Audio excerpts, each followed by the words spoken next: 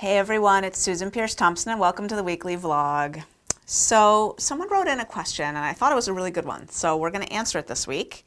It's from Anonymous. All right, this is a question I'm hoping Susan can answer on her video blog as it gets to the heart of her philosophy and may help potential customers like myself understand how the system works.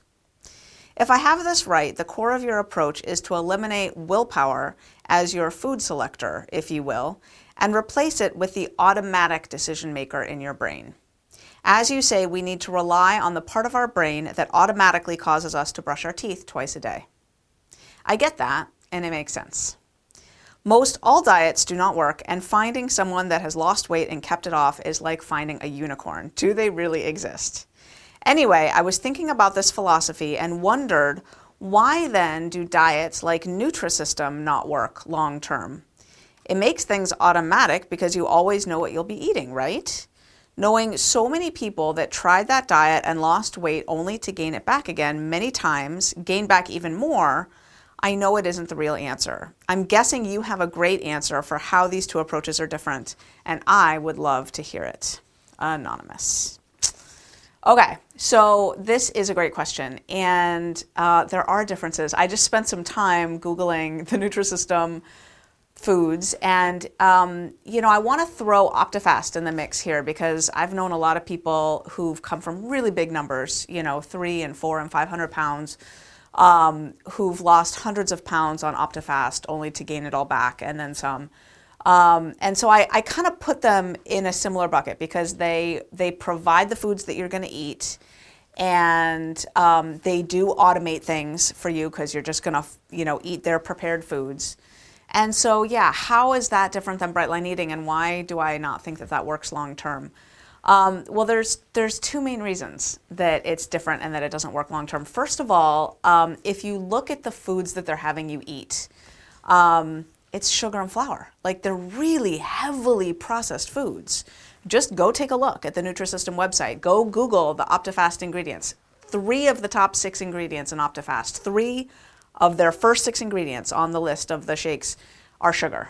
3. And Nutrisystem's food plan reads like an Italian menu.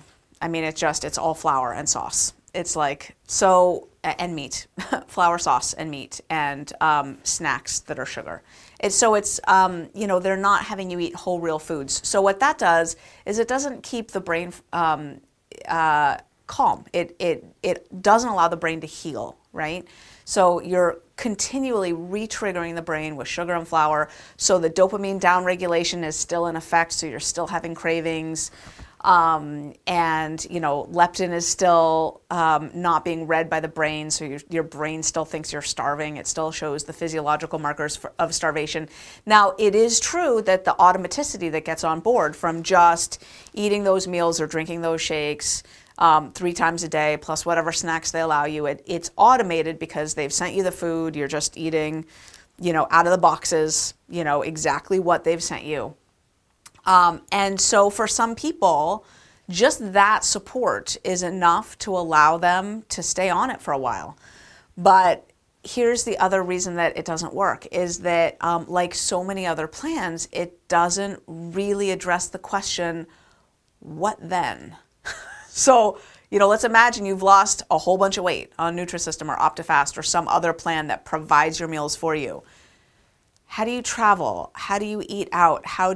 Because there's going to be a point where living in the world becomes necessary.